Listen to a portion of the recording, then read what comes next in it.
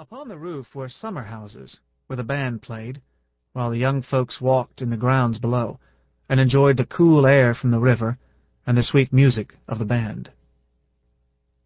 He had 2 brothers and 2 sisters. His brothers were named Charles Carter and Sidney Smith, and his sisters, Anne and Mildred. When Robert was but 4 years of age, his father moved to Alexandria, a city not very far from the Stratford house, where he could send his boys to better schools. But he was not able to stay with them and bring them up to manhood. Shortly after he had moved to Alexandria, he was hurt in Baltimore by a mob of bad men, and he was never well again. When Robert was 6 years old, his father went to the West Indies for his health. While there, he wrote kind letters to his son, Charles Carter Lee, and spoke with much love of all. Once he said, "Tell me of Anne. Has she grown tall?" Robert was always good. He wished to know also if his sons rode and shot well, saying that a Virginian's son should be taught to ride, shoot, and tell the truth. When he had been there 5 years, and only grew worse, he made up his mind to return home. But he grew so ill that he was put ashore on Cumberland Island at the home of a friend. He soon gave up all hope of life. At times, his pain was so great that he would drive his servants and everyone else out of the room. At length, an old woman, who had been Mrs. Green's best maid, was sent to nurse him. The first thing General Lee did when she came into the room was to hurl his boot at her head. Without a word, she picked up the boot and threw it back at him.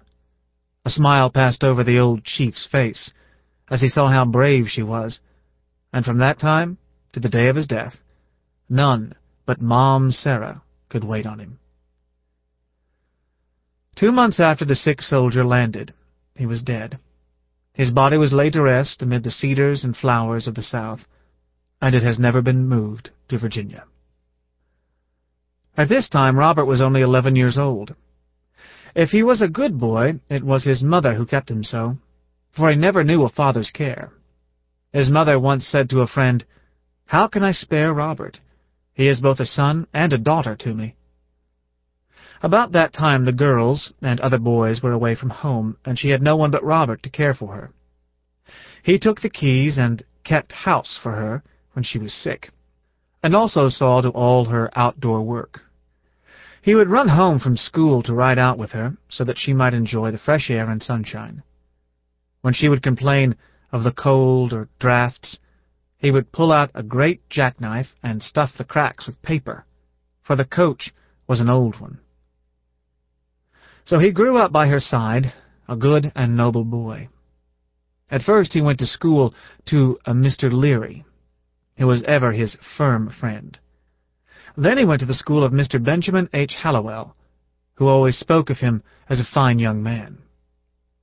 Robert was fond of hunting, and would sometimes follow the hounds all day.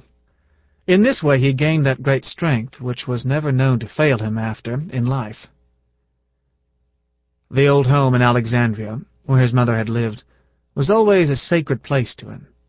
Years after, one of his friends saw him looking sadly over the fence of the garden where he used to play. "I am looking," he said, "to see if the old snowball trees are still here. I should be sorry to miss them." When he was 18 years old, he went to West Point to learn to be a soldier. He was there 4 years, and in that time never got a bad mark or demerit. His clothes were always neat and clean, and his gun bright. In short, he kept the rules of the school and studied so well that he came out second in his class.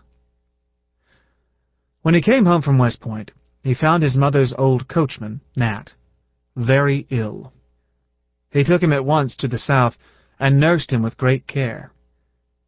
But the springtime saw the good old slave laid in the grave by the hand of his kind young master. Not very long after, his dear mother grew quite ill. He sat by her bedside day and night, and gave her all her food and medicine with his own hand. But his great care and love could not save her. He was soon bereft of her, to whom he used to say he owed everything. Someone has said, "Much has been written of what the world owes to Mary, the mother of Washington, but it owes scarcely less to Anne.